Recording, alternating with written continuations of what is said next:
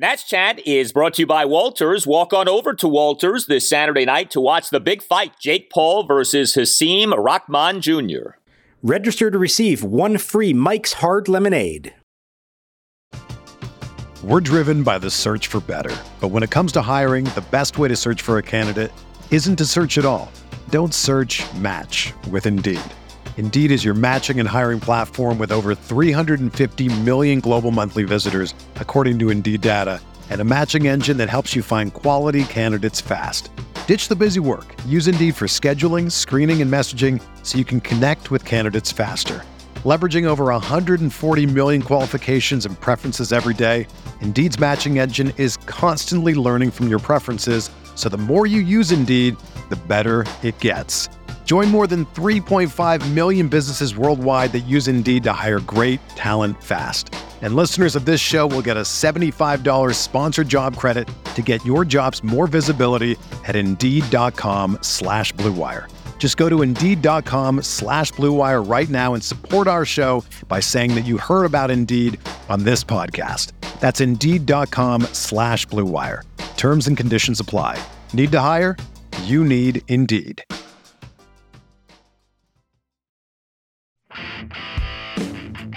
This is very simply the largest trade package we've ever seen for an individual player. The amount of talent going back to the Washington Nationals matches the amount of talent going to the San Diego Padres for Juan Soto. They're getting Mackenzie Gore, a left-hander. They're getting Robert Hassel, an outfielder, C.J. Abrams, a shortstop, Harlan Susana, a right-handed pitcher, 18 years old, throws 100 miles per hour. James Wood, second-round pick last year. Fantastic talent, 6'7", 240 pounds, the biggest power perhaps in the minor leagues. You know, in 2019, we had a slogan, bumpy roads lead to beautiful places. You know, we're in a bumpy road right now. And we believe that coming out of this thing, it'll be a beautiful place. What he meant to us as a national family, for the city, for the fans, we should cherish that. Edwards ready, third base side of the slab. He delivers, swinging a ground ball toward the middle, off the mound, fielded by Garcia, right to the bag at second. He steps on second base, and a Curly W is in the books. The Nationals take the middle game of this three-game series with the Mets. And welcome to Nats Chat for Wednesday, August 3rd, 2022. And now begins the rest of our lives. Along with MASNsports.com Nationals insider Mark Zuckerman, who is at Nationals Park. I'm Al Galdi, host of the Al Galdi podcast. Well, I guess we could say this. Who needs Juan Soto and Josh Bell when you have Joey Meneses and Corey Abbott? The Nats on Tuesday night authored one of the more improbable wins in at least recent franchise history, if not franchise history, period. A 5-1 win over the National League East leading New York Mets at Nationals Park as Corey Abbott outdueled Jacob deGrom, and a makeshift Nats lineup smashed 3 home runs. All of that was nice. All of that was fun. But all of that came at the end of a truly monumental day in Nats history. Juan Soto is gone. He has been traded. An 8-player mega deal with the San Diego Padres. Soto and Josh Bell to the Padres for 5 prospects and Luke Voigt.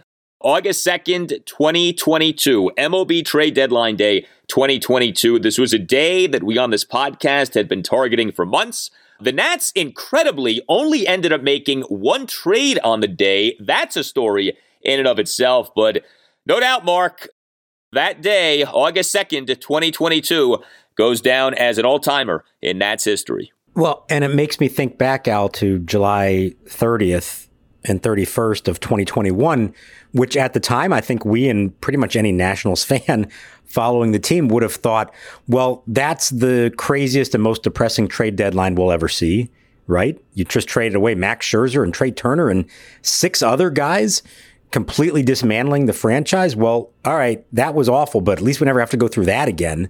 And the fact that 1 year later, they would do something even bigger and more devastating in a lot of ways than that was, it's shocking. It's not shocking in that we had 2 weeks to mentally prepare for the possibility. And I think we've talked all along that we knew there was a distinct chance this was going to happen.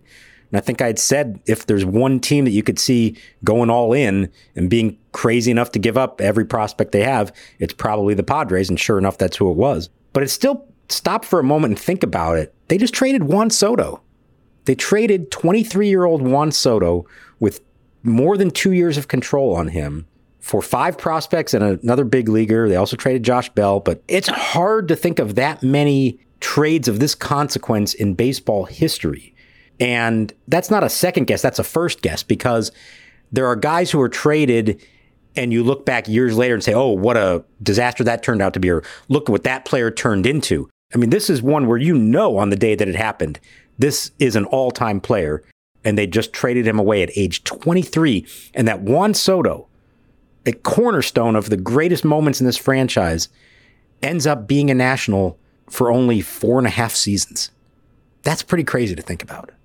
It's crazy, it's unfortunate, and it never had to be this way. And I think for me, that's like the biggest feeling that I've had with what went down on Tuesday. This didn't have to happen. The Nats never had to do this, never had to trade Juan Soto, certainly didn't have to do it this season. This situation should have never wound up where it ended up winding up. And I think if you're a Nats fan, you really have to ask why and how. Why did this happen, and how did we get here? This is really nuts when you think about it. This was not even a topic as of, a month ago. The Nats trading Juan Soto this season. It wasn't that long ago that Mike Rizzo went on the radio and said that the Nats would not be trading Juan Soto. On June 1st, Mike Rizzo was on the Sports Junkies on 106.7 The Fan and said, quote, "We are not trading Juan Soto. We made it clear to his agent and to the player. I understand these journalists have to, they've got to fill a blank sheet of paper every day. It's a good thing to get some attention on a story. But we have every intention of building this team around Juan Soto." End quote. What happened with that? Because by July 16th, we had the reports of Soto having turned down the $440 million offer. The Nats were open to trading him, and we were off and running. And from July 16th to August 2nd, everything happened. Everything unfolded. What happened? Why did this happen? I think there's a lot here we don't know. I think there's a lot that's going to come out eventually about what was going on behind the scenes. There's a lot here that doesn't add up. It's very strange. It's bizarre in some ways. Put aside whether you think the Nats should or should not have traded Soto. That's different. How and why did this happen? I know I can't get away from that as I think about what the Nats did on Tuesday. Yeah, I think that's fair. And it is, when you step back and consider how did we get to this point, it's pretty striking to consider all that. And how did we get here? I guess we got here because the Nationals made multiple attempts to try to get him to sign a long-term extension right now, including an offer that in totality would have been the largest in baseball history, but as we know on a year-to-year basis, was not. And when he turned it down, which I think we all can say we understand why he did turn it down, somebody in the know, we still don't know officially who, decided to make that information become public. And it set off a feeding frenzy around the baseball world for 16 days, to the extent that maybe that is what prompted it all to happen. I think the great unknown here, I don't know if we'll ever know the answer to this, if the report never gets out, if somebody doesn't leak the fact that he turned down the contract offer and that Rizzo was at least exploring the possibility of trading him, would the trade have ever happened? Did it only happen because the rest of the baseball world knew about it, hyping up this all up, creating this frenzy to the point that the Padres put together a package that Mike Rizzo felt he could not turn down? I don't know. I don't know the answer to that. Maybe we will know eventually. But he did stress, and take it for what it's worth, he said this was not ownership driven, in that it wasn't like ownership said you must trade Juan Soto. It was, we came to the realization we don't think we're ever going to be able to re-sign him. And given that, it's my job as GM to now see how much I could get for him. And if I get enough, then I'm going to make the trade. And he insists that if he didn't get the package that he got, he would not have made the trade and Juan Soto would still be here today. I don't know how 2.5 years out from Juan Soto's free agency, you could be so sure that there's no chance you'll ever be able to re-sign him. I just don't know how you could know that, especially when you don't know who the next owner of the team is going to be, unless Mike knows things that we don't know. And I guess maybe that's a possibility here. But how can you be so certain that there's no chance you can ever re-sign him? It feels like the Nats tapped out on this. It feels like they just said, oh, golly gee, we can't make this happen, so we need to get out of this. It feels like the Nats were looking for a reason to trade Juan Soto, that they didn't really ever want to give him the contract that it would take to keep him. And again, there may well be merit to that, as we've discussed, right? These mega money contracts so rarely work out, but Juan Soto is someone for whom you could argue the exception should be made. But, you think about this. If, in fact, the last offer was that much publicized offer, 15 years, $440 million, works out to the AAV of $29.33 million. As we have said, it was a below market value offer, even though, yes, $440 million is a ton of money. If that was your final offer, what was a below market value offer, then you didn't really try to extend him. You made him an offer. We've talked about the Godfather offer, the offer you can't refuse. That offer to me was a Godmother offer. That's an offer that you know that the person is going to refuse. You put it out there so that it sounds like you tried, but in essence, you really weren't trying because you knew that he would say no. Soto predictably said no, and then right away they're like, we got to trade him. Let's leak this, and then let's trade him. That's how it feels. It feels like the Nats, whether it was the Lerners or Mike Rizzo or both, or maybe the prospective buyer of the Nats, the next owner, we don't know. Someone said, let's not do this. Let's make it so that it looks like we have to trade him, and then we trade him, and then we don't have to deal with this moving forward. That's how it feels. It feels like the Nats forced this because, again, this didn't have to happen. Right. And my feeling all along, and, you can say, oh, well, this is their final offer or not. I felt like there would still be plenty of opportunity to up that offer. Didn't have to happen before the trade deadline. I thought later in the year, maybe come the offseason, again, when there's a new owner in place, make another run at it and see if there is a number you can get to that works for them. But I'll just say this. Mike Rizzo has dealt with Scott Boras enough over the years in high profile cases, I think, to have a sense of what's possible and what isn't.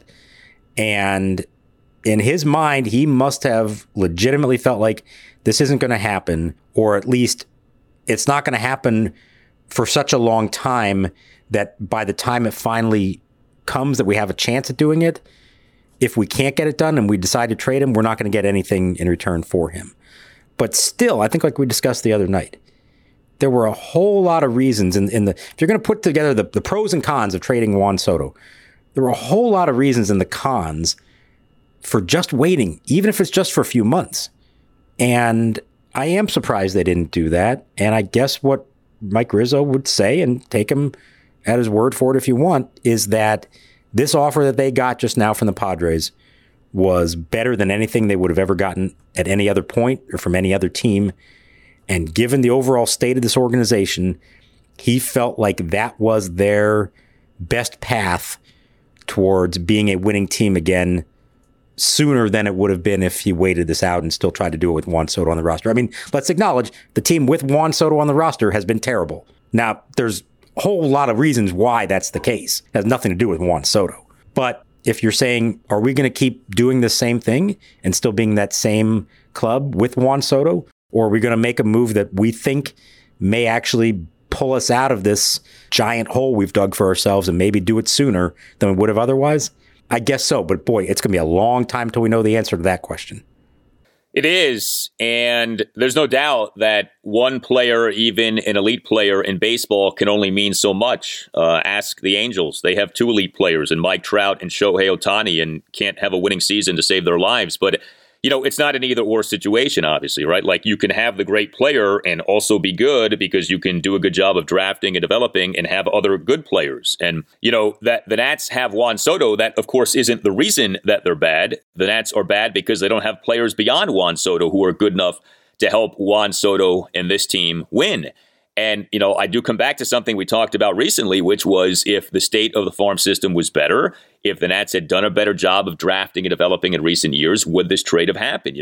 Was Juan Soto ultimately used as like a get out of jail free card of, well, we've been really bad for really long at drafting and developing, so let's try to expedite the process here and trade Soto and get back a horde of prospects / young players and see if that can speed things up. And, again, I just come back to like, well, why should your screw-ups in drafting and developing end up meaning that you trade away this generational talent? Like, that doesn't feel right. That doesn't feel like the way that things should be. Well, I guess this is the most important thing here because what's done is done. Soto's gone. So, that's not changing. Is the haul worthy of what the Nats did? This was Juan Soto and Josh Bell. There have been a lot of mixed reviews of this. Certainly, there's a lot of talent that the Nats got back. Nobody's going to dispute that, but in what you've seen in your conversations with people, was this truly an appropriate haul that Mike Rizzo procured for Juan Soto and Josh Bell? If, you listen to what people with the team were saying publicly and privately, so it's not just them putting on a good face for all this, they're pretty excited by it. And even some independent observers out there who follow these things were impressed by it. For what this is worth, take it for whatever you want. Fangraphs, which does prospect rankings, says that at the start of the day, the Nationals had the 24th ranked farm system in baseball. And after these trades, they moved up to 8th. And if you were to include Mackenzie Gore, who doesn't officially count as a prospect anymore because he's been in the big leagues enough, it says they would move him up to 5th. So if that's true, that's a huge change in where they were. And when you combine this trade with recent draft picks, with some of the other moves they've made, international signings and all that, I think it's safe to say the farm system's in a much different and much better place today than it was. Now, the problem is that doesn't guarantee anything. There is not a single sure thing in all this. There's some very hyped up, impressive. These are like guys who were in the top 10 among MLB prospects at various points in the last few years. Several of them were that case. And in the Padres case, you're talking about 2 guys who were their top prospects previously in Mackenzie Gore and CJ Abrams, and then 2 guys who were currently rated their number 1 and number 3 prospects, Robert Hassel III and James Wood, and then a flyer on an 18-year-old pitcher named Harlan Susana, who Mike Rizzo was claiming was the linchpin to it all because that's who they think they got by adding Josh Bell to the equation, and they feel like this kid has the best arm and the highest ceiling of them all. He's just so young that you don't really know, what it's going to turn into. But here's the thing. Maybe 1 or 2 of them or 3 of them turn into something big, but maybe they don't. We already know Juan Soto is something big. That's not going to change. He already is a superstar. You're hoping that some of these guys can even come close to sniffing what Juan Soto was. And so, yes, this needed to be done for the organization and for their long-term development, but the shame of it is that they couldn't. There should have been ways to restock that farm system without trading away an iconic generational player. It's not either or. It never has been either or. How come the San Diego Padres can afford Manny Machado and Fernando Tatis and have this great farm system? How come a team in San Diego, California can have all of that and a team in Washington, D.C. can't, or at least doesn't right now? Like, what are the Padres doing that the Nats aren't doing? These are the questions that every Nats fan should be asking. To go through these young players / prospects who the Nats got in this trade. So you have shortstop CJ Abrams. He came into the season as the number 9 prospect in baseball per both MLB Pipeline and Baseball America. This is his age 21 season. You have starting pitcher Mackenzie Gore. He came into the season number 86 prospect in baseball per MLB Pipeline, although this was a fall off him having come into the 2021 season as the number 6 prospect in baseball per MLB Pipeline. He's currently dealing with elbow inflammation, age 23 season. Outfielder Robert Hassel III, as we speak, the number 21 prospect in baseball per MLB Pipeline, age 20 season. Outfielder James Wood, number 88 prospect as we speak in baseball per MLB Pipeline, age 19 season, was drafted out of IMG Academy in Florida, which produced Paolo Espino, by the way. But James Wood is a local, grew up in Maryland, went to St. John's College High School in Washington, D.C., and he is a big human being, 6'7", 240. And then the pitcher who you just referenced, Harlan Susana, he was the consensus number 1 ranked pitcher in the 2022 international signing class, age 18 season. Another big dude, 6'6", 235 pounds. So there are things to like with these guys. Now, last season, the fire sale ended up resulting in a good number of the players acquired being called up to the majors sooner rather than later. I guess out of these guys, CJ Abrams would be someone who might be called up sooner rather than later? Yeah, I think he'll be the first one we see, and probably in the next week or 2 would be my guess. They're sending him to Rochester for the moment, But I think kind of like they did with Keibert Ruiz last year after the trade, he spent about a week, 10 days at AAA. Then they called him up and it was off and running. I think they just want to get him into the organization, get his feet wet, get to know some people, and then we're going to see him. And the interesting thing there, the belief is that he is the shortstop now of the future. So that could bump Luis Garcia to second base, which is something we've all been wondering if that would be happening at some point. So he'll be the first one. Mackenzie Gore is somebody who's been in the big leagues all this year. And so you would think that we would be seeing him. Like you said, he's on the IL. He was just placed last week with elbow inflammation. They looked at the MRI. The doctors said it's clear that there's nothing structurally there. But Rizzo did say they're going to be careful with him. They're going to take it slow with him. So maybe we see him before the year is over, but maybe we don't. And I wouldn't be shocked if they just took their time there and we see him next year. But he is somebody who's going to be in their immediate plans here once he's healthy and certainly going into next season. The other three are much further away. Hassel is at single A, high A ball. James Wood is at low A ball, and Harlan Susana is in rookie ball. So that's going to be a while, and that's why really it's going to be years until we know how this all works out and whether it was the right move or not. Now, the trade-off there is you can get more guys who are big league ready, but they may not be ultimately as highly touted or as big name or, ultimately have as high a ceiling as anyone else. In this case, they're feeling good. It's almost like some extra draft picks when you're talking about 18, 19, 20-year-olds. And that's what they're going to wait and see now. Can they do it? So you put them all together with Brady House and Elijah Green and all the others that they've picked up here recently. And there comes a day somewhere down the road where maybe they're all here together. But that day isn't coming for a while. And I think that's the hardest part of this. Yeah, no doubt. But it is kind of exciting. Can we say the word exciting right now? I don't know. But you have now a decent number of position playing prospects for the Nats, late teens, early 20s. If this all times out, they could all be coming up to the majors more or less at the same time. You just mentioned Brady House, Elijah Green, Christian Vaquero, and you look at C.J. Abrams will be up sooner rather than later, but Robert Hassel III, James Wood, right there are five guys who in a few years could all be blossoming more or less at the same time. So, that could be a pretty cool thing. That next generation of winning Nats teams could have a really nice core to get excited about. But of course, we are years away. It's tough. Any notion now of a quick rebuild is out the window. And look, that notion was out a while ago. It's not like that changed on Tuesday. But, I remember when the fire sale happened last year, the conversation was, well, if this, that, and the other happens, maybe the Nats are good again sooner rather than later. We know now that's not happening. The team is worse than anyone thought. A lot of the guys who already were at the majors, who if they panned out, could have expedited things, that has not worked out. And now you're really depending on a good number of guys, late teens, early 20s. And so this probably is going to be a thing of, you're targeting 2024, 2025 maybe? I mean, who knows in terms of that realistic year when you can finally start to have success again at the major league level.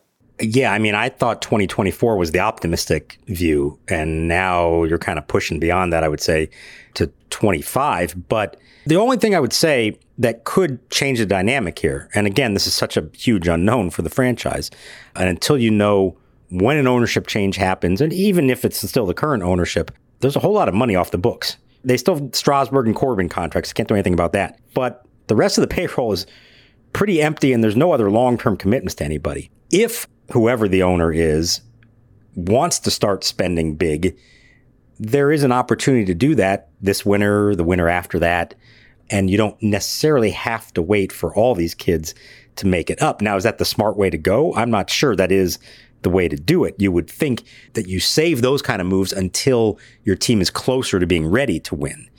But remember, many years ago, they signed Jason Worth to a huge contract, which by today's standards wouldn't look so huge anymore. They signed him after the 2010 season, and that was a team that had just lost 93 games and still had a little ways to go. So maybe there is something like that in the relatively near future that helps expedite the process.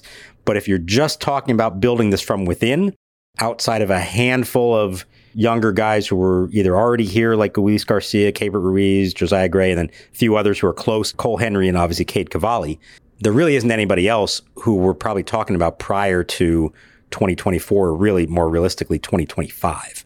Yeah, so the Nats now have 4 top 100 prospects per MLB pipeline. Who is and isn't technically a prospect can be kind of confusing, so this is a bit misleading, but the Nats have 4 top 100 prospects per MLB pipeline. Robert Hassel III, number 21, Cade Cavalli, number 44, Brady House, number 49, James Wood, number 88. Cavalli, by the way, pitched on Tuesday night, made a start for AAA Rochester, 2 runs in 4 innings, 4 strikeouts, 1 walk, gave up 5 hits, a double, and 4 singles, issued 2 hit-by pitches, and a wild pitch.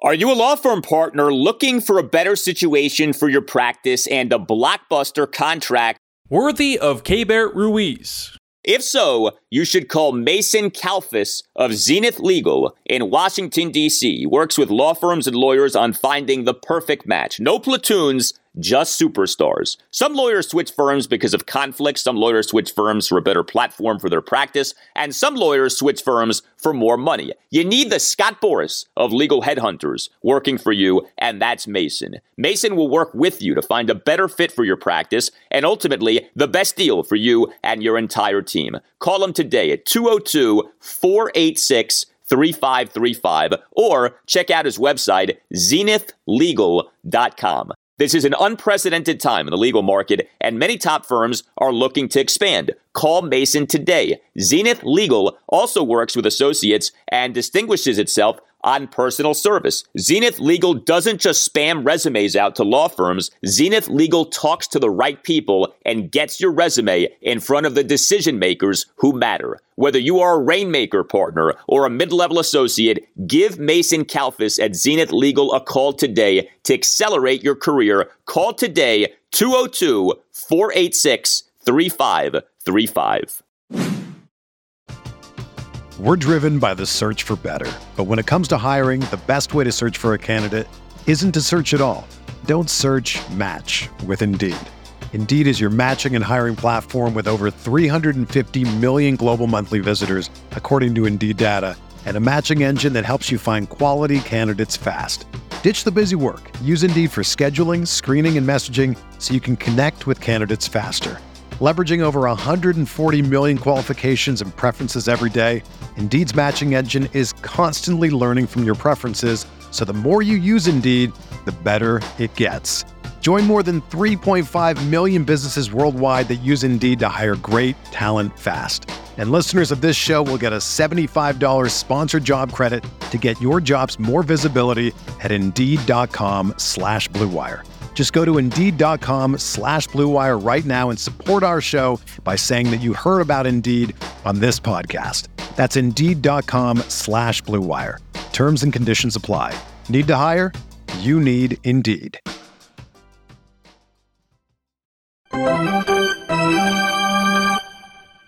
The 2-2.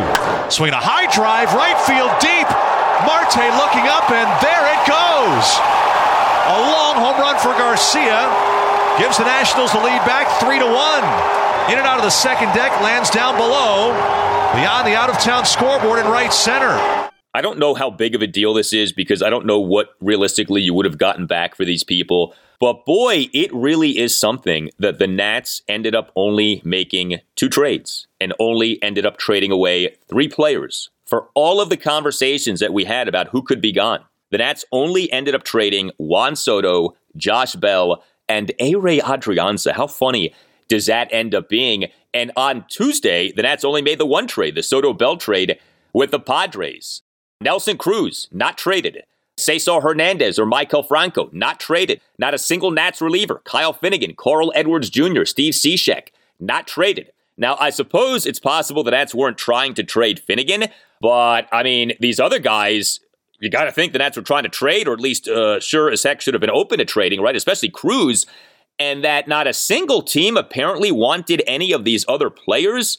Boy, is that an indictment of these guys. Have you heard what happened as to why the Nats didn't make any other trades beyond these 2 trades? So what I did hear at the end of the night was when it came to the relievers, it was not for lack of interest from other teams. And I don't know what extent the interest was, but there was, there were calls placed in asking about their various relievers.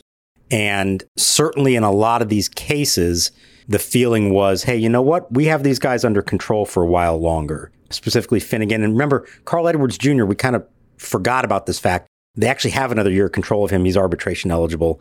Victor Arano is a guy who's still under control. So it's really Cishek would be the primary one who's just a free agent at the end of this year. And maybe there wasn't that much interest in him. But I think they're essentially, the feeling there was, unless somebody really blew us away with an offer, let's hang on to these relievers who are controllable and who honestly have pitched really well. At the moment, it's become the biggest strength of the team, the bullpen. I don't know how long that's going to last. I don't know if that's sustainable year to year.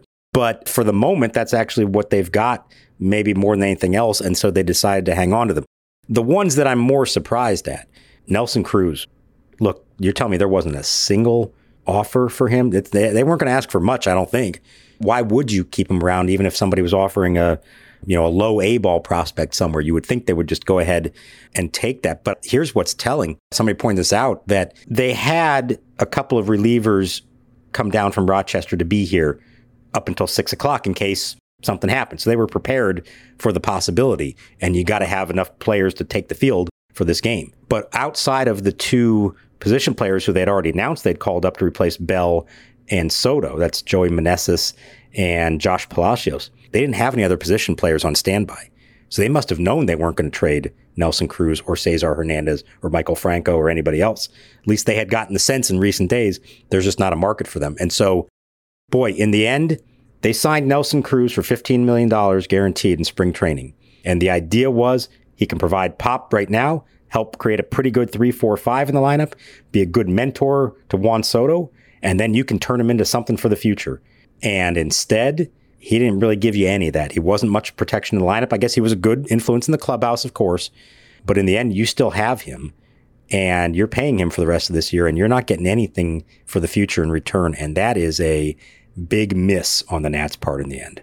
Yes, it is. I mean, you think about the worst short-term contracts in Nats history. And look, there's a school of thought that says there's no such thing as a bad one-year contract. But, the Matt Wieters deal, which I think was a 2-year deal, right? The Rafael Soriano deal was a short-term deal. Like, these are deals that stand out in terms of, like, it just did not work out at all. And this Nelson Cruz deal really has ended up being a flop of a deal. That really is something. I mean, what kind of odds could you have gotten back in March going into the season, April, that Nelson Cruz would be so bad that you can't trade him to anyone for anything come the trade deadline? Like, that really is something that's what ended up happening. I mean, it was kind of funny. The game on Tuesday night, you're looking at the lineup, right? And you see, this makeshift lineup. But there's Nelson Cruz. Nelson Cruz is still here, and he's not going anywhere as this season now plays out. So, yeah, the Nats did win on Tuesday night. And, I don't know how much you can enjoy a game like this off the events of earlier in the day, but this was a pretty fun game if you could somehow just isolate the game and forget about everything else, which, again, I'm not sure that was possible. But a 5-1 win over the New York Mets. Corey Abbott outduels Jacob deGrom. Now, that's a little misleading. deGrom was making his season debut, was actually pitching in a major league regular season game for the first time since July 7th, 2021. So, it wasn't peak deGrom, but it was still Jacob deGrom, and Corey Abbott still ended up outpitching Jacob deGrom in this game. It's amazing, man. I mean, we see Patrick Corbin struggle every 5 games, and then you see Corey Abbott go out there and do as he did on Tuesday night. And keep this in mind, do as he did against one of the better hitting teams in the majors this season in the Mets. I mean, the Mets are legitimately a top 5 offensive team in baseball this year. The Mets came into the game on Tuesday, number 5 in the majors in team weighted runs created plus this season. And Abbott goes out there and gives you 5 shutout innings. He only allowed 2 hits, both of which were singles, issued 2 walks into hit by pitch, recorded 3 strikeouts through 76 pitches. One of the more pleasantly, surprisingly successful outings for a Nats pitcher this season. You got to tip the cap to Corey Abbott. You absolutely do. I mean, think about everything that was going on, and now you got to take the field for this game. And on paper, this is about as big a mismatch as you're ever going to see. And I compared it to what I had always talked about being the most unexpected win in Nationals history, the most lopsided matchup ever, back in 2007 when LaVale Spigner, a Rule 5 pick who had like a 14 ERA at the time is going up against the Twins and Johan Santana, who was in peak form at that point. And that was a legitimate outpitched the Cy Young over like 7 innings to win the game 2-1. That has stood the test of time as the most improbable win in Nationals history. This one is up there. And it's not just straight up Abbott over DeGrom. It's everything else they did, the bullpen, who the contributors were offensively. But with everything else at stake, big time props to Corey Abbott and everybody else who contributed to this win. I know it doesn't mean anything in the big picture. It doesn't change anything. Juan Soto is still a Padre. This team is still on its way to well over 100 losses. They're not going to suddenly become a contender anytime sooner because of it. But if you just needed a little glimpse of something to feel good about at the end of the night, you got it, because it was a feel-good win, and there also were some young guys and important guys that played a role in it, most notably Luis Garcia.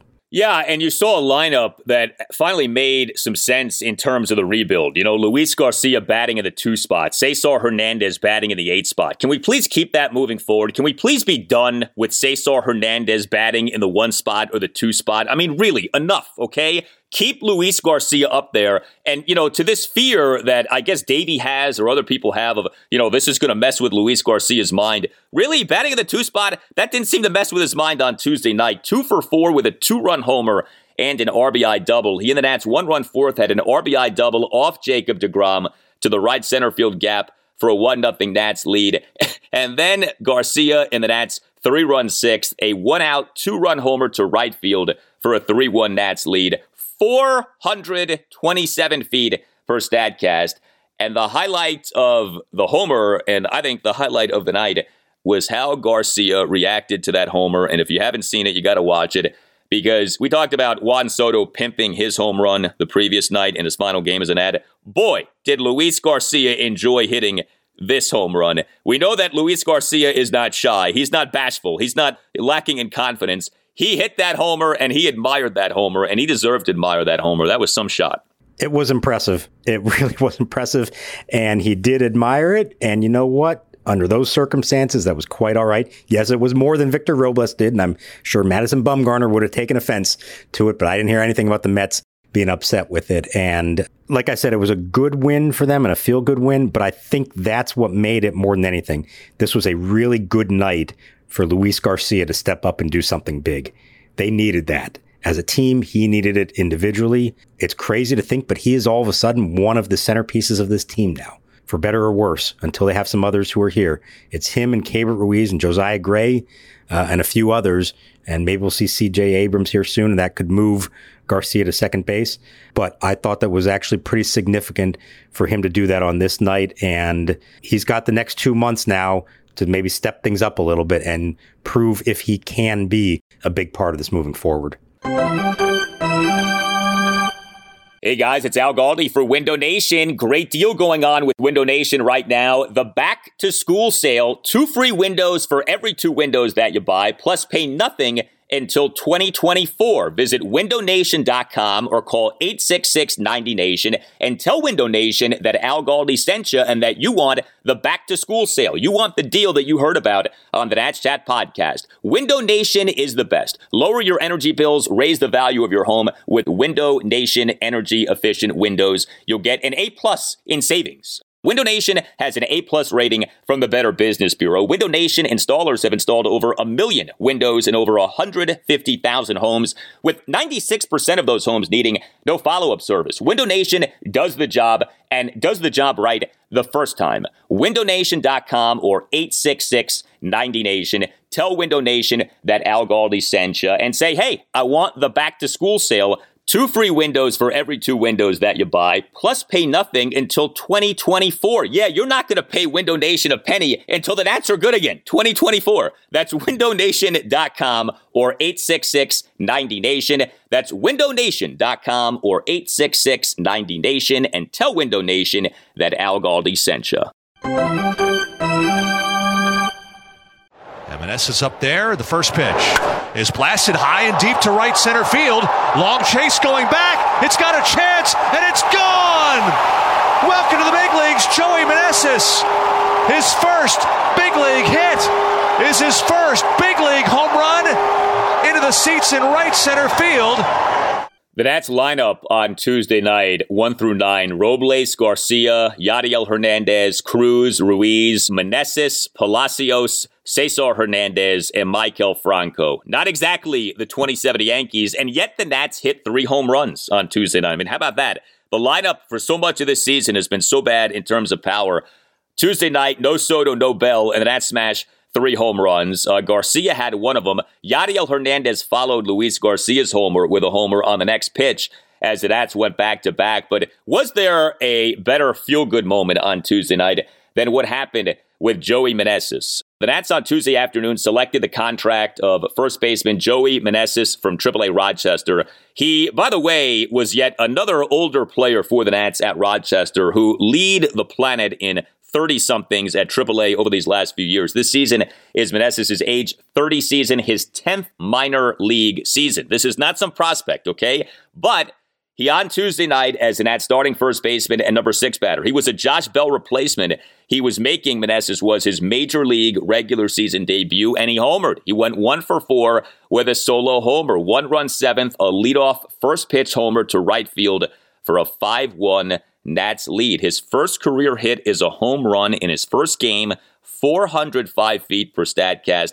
That was a pretty neat moment. It was a really cool moment for a guy who's had a good season at AAA. Now, you say, hey, he's a 30-year-old at AAA. He probably doesn't have a big future here. And honestly, he may not be up here much longer because we haven't talked about this. Luke Voigt is the other player they got in the trade, the actual guy with big league experience.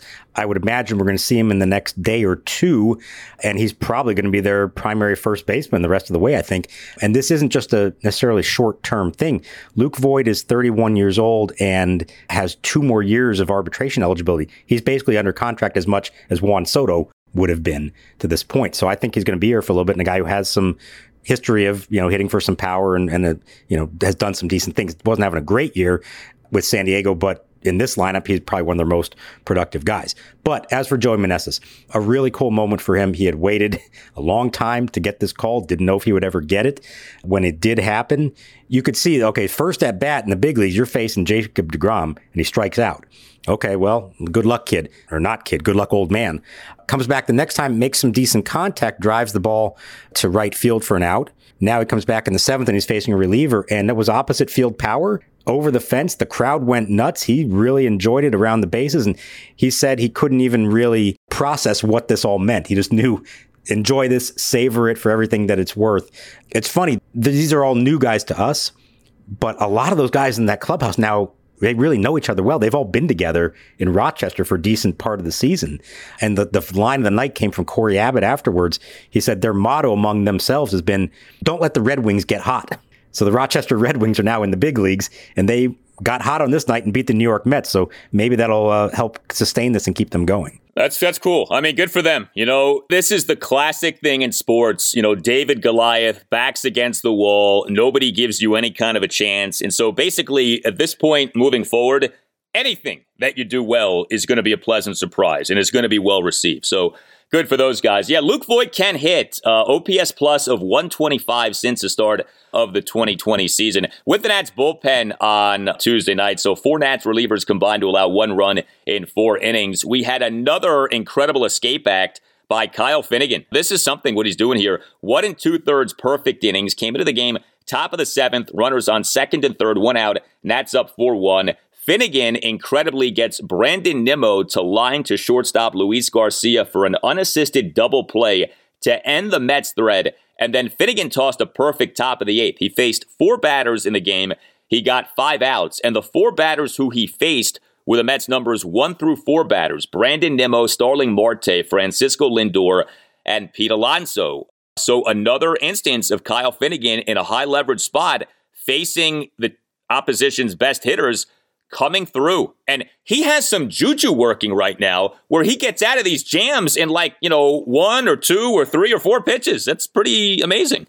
It is. And it's like, is there a reason for this? Like, is he actually doing something to make this possible? Or is this just a great stroke of luck that he's on to get these double plays? I mean, it was a line drive. This wasn't a, traditional 6-4-3. It was a line drive to shortstop. Garcia catches it. The runner was way off the base. He steps on it, gets out of it. I'll tell you what, he ends up then pitching the 8th like he's done in some of these multi-inning appearances and just cruises through that one. And now he's through the 8th on 12 pitches. And I'm thinking to myself, would you bring him back for the 9th, actually? And the answer was no, they wouldn't. It was Carl Edwards to finish it out in the 9th. But we talked all week long about Finnegan and what do you do with him? Obviously, they chose not to trade him, at least not at this point. They may have something here, and that's okay. It's not a mistake to not trade him. You just have to hope that he can continue to develop into being this guy that he looks like he could be. He's going to get plenty of opportunities. Now he is really the closer, although I also love what Davey Martinez did here. It's a 5-1 game, but it's the 7th inning. It's the meat of their lineup that's coming up, and he says, I'm putting my best guy in right now. So props to Davey for doing that, and I think you're going to see more of that from him, and good for Kyle Finnegan, who is going to be a national for a while longer, at least.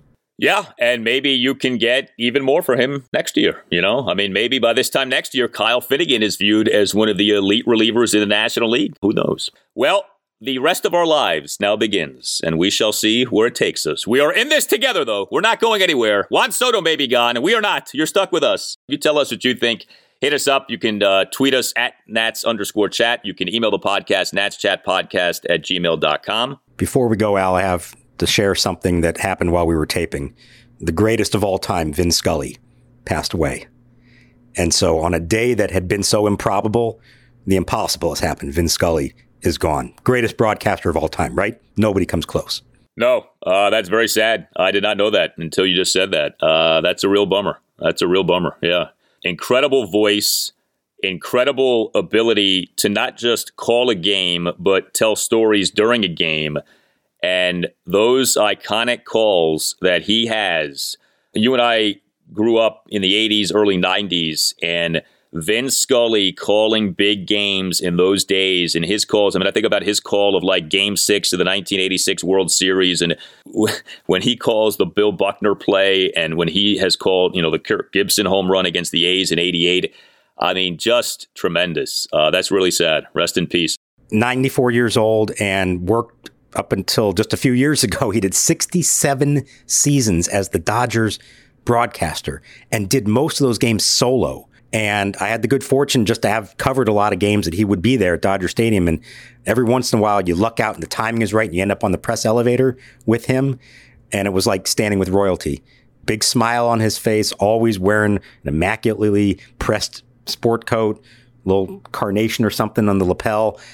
Everybody wanted a piece of him, and he was the kindest, sweetest man, just the best of all time. I don't think anybody has ever done it better than him. Nobody could ever even try to imitate what Vin Scully was. Yeah, he did more than baseball, too. He was all over the place in terms of what he did and for how long that he did it. He wasn't just like a great baseball play-by-play man. He was a great broadcaster, period. And he had really a surreal run in terms of what he did in broadcasting. So, wow, that's sad news. And, the other thing with him, too, is he has a local tie. He worked at WTOP in Washington, D.C. many, many years ago. So there is a Washington, D.C. tie with Vin Scully. And the other kind of funny thing is, so he joined Twitter a few years ago. And if you ever read his tweets, they read like he broadcasted. Like you can hear his voice when you read his tweets. It's hysterical. The ultimate storyteller, like you said, everything, whether it was written or spoken, it's not just what he said, but how he said it in such a poetic, just profound way, in a way that nobody can ever imitate. Nobody can ever try to do what Vin Scully did for so long. Rest in peace to the great Vin Scully. All Nationals radio highlights on Nats Chat are courtesy of 106.7 The Fan. For Mark Zuckerman, I'm Al Galdi, and we'll talk to you next time on the Nats Chat podcast. So the winning run is at second base with 2 out, 3-2 to Mookie Wilson. Little roller up along first, behind the bag. It gets through Buckner.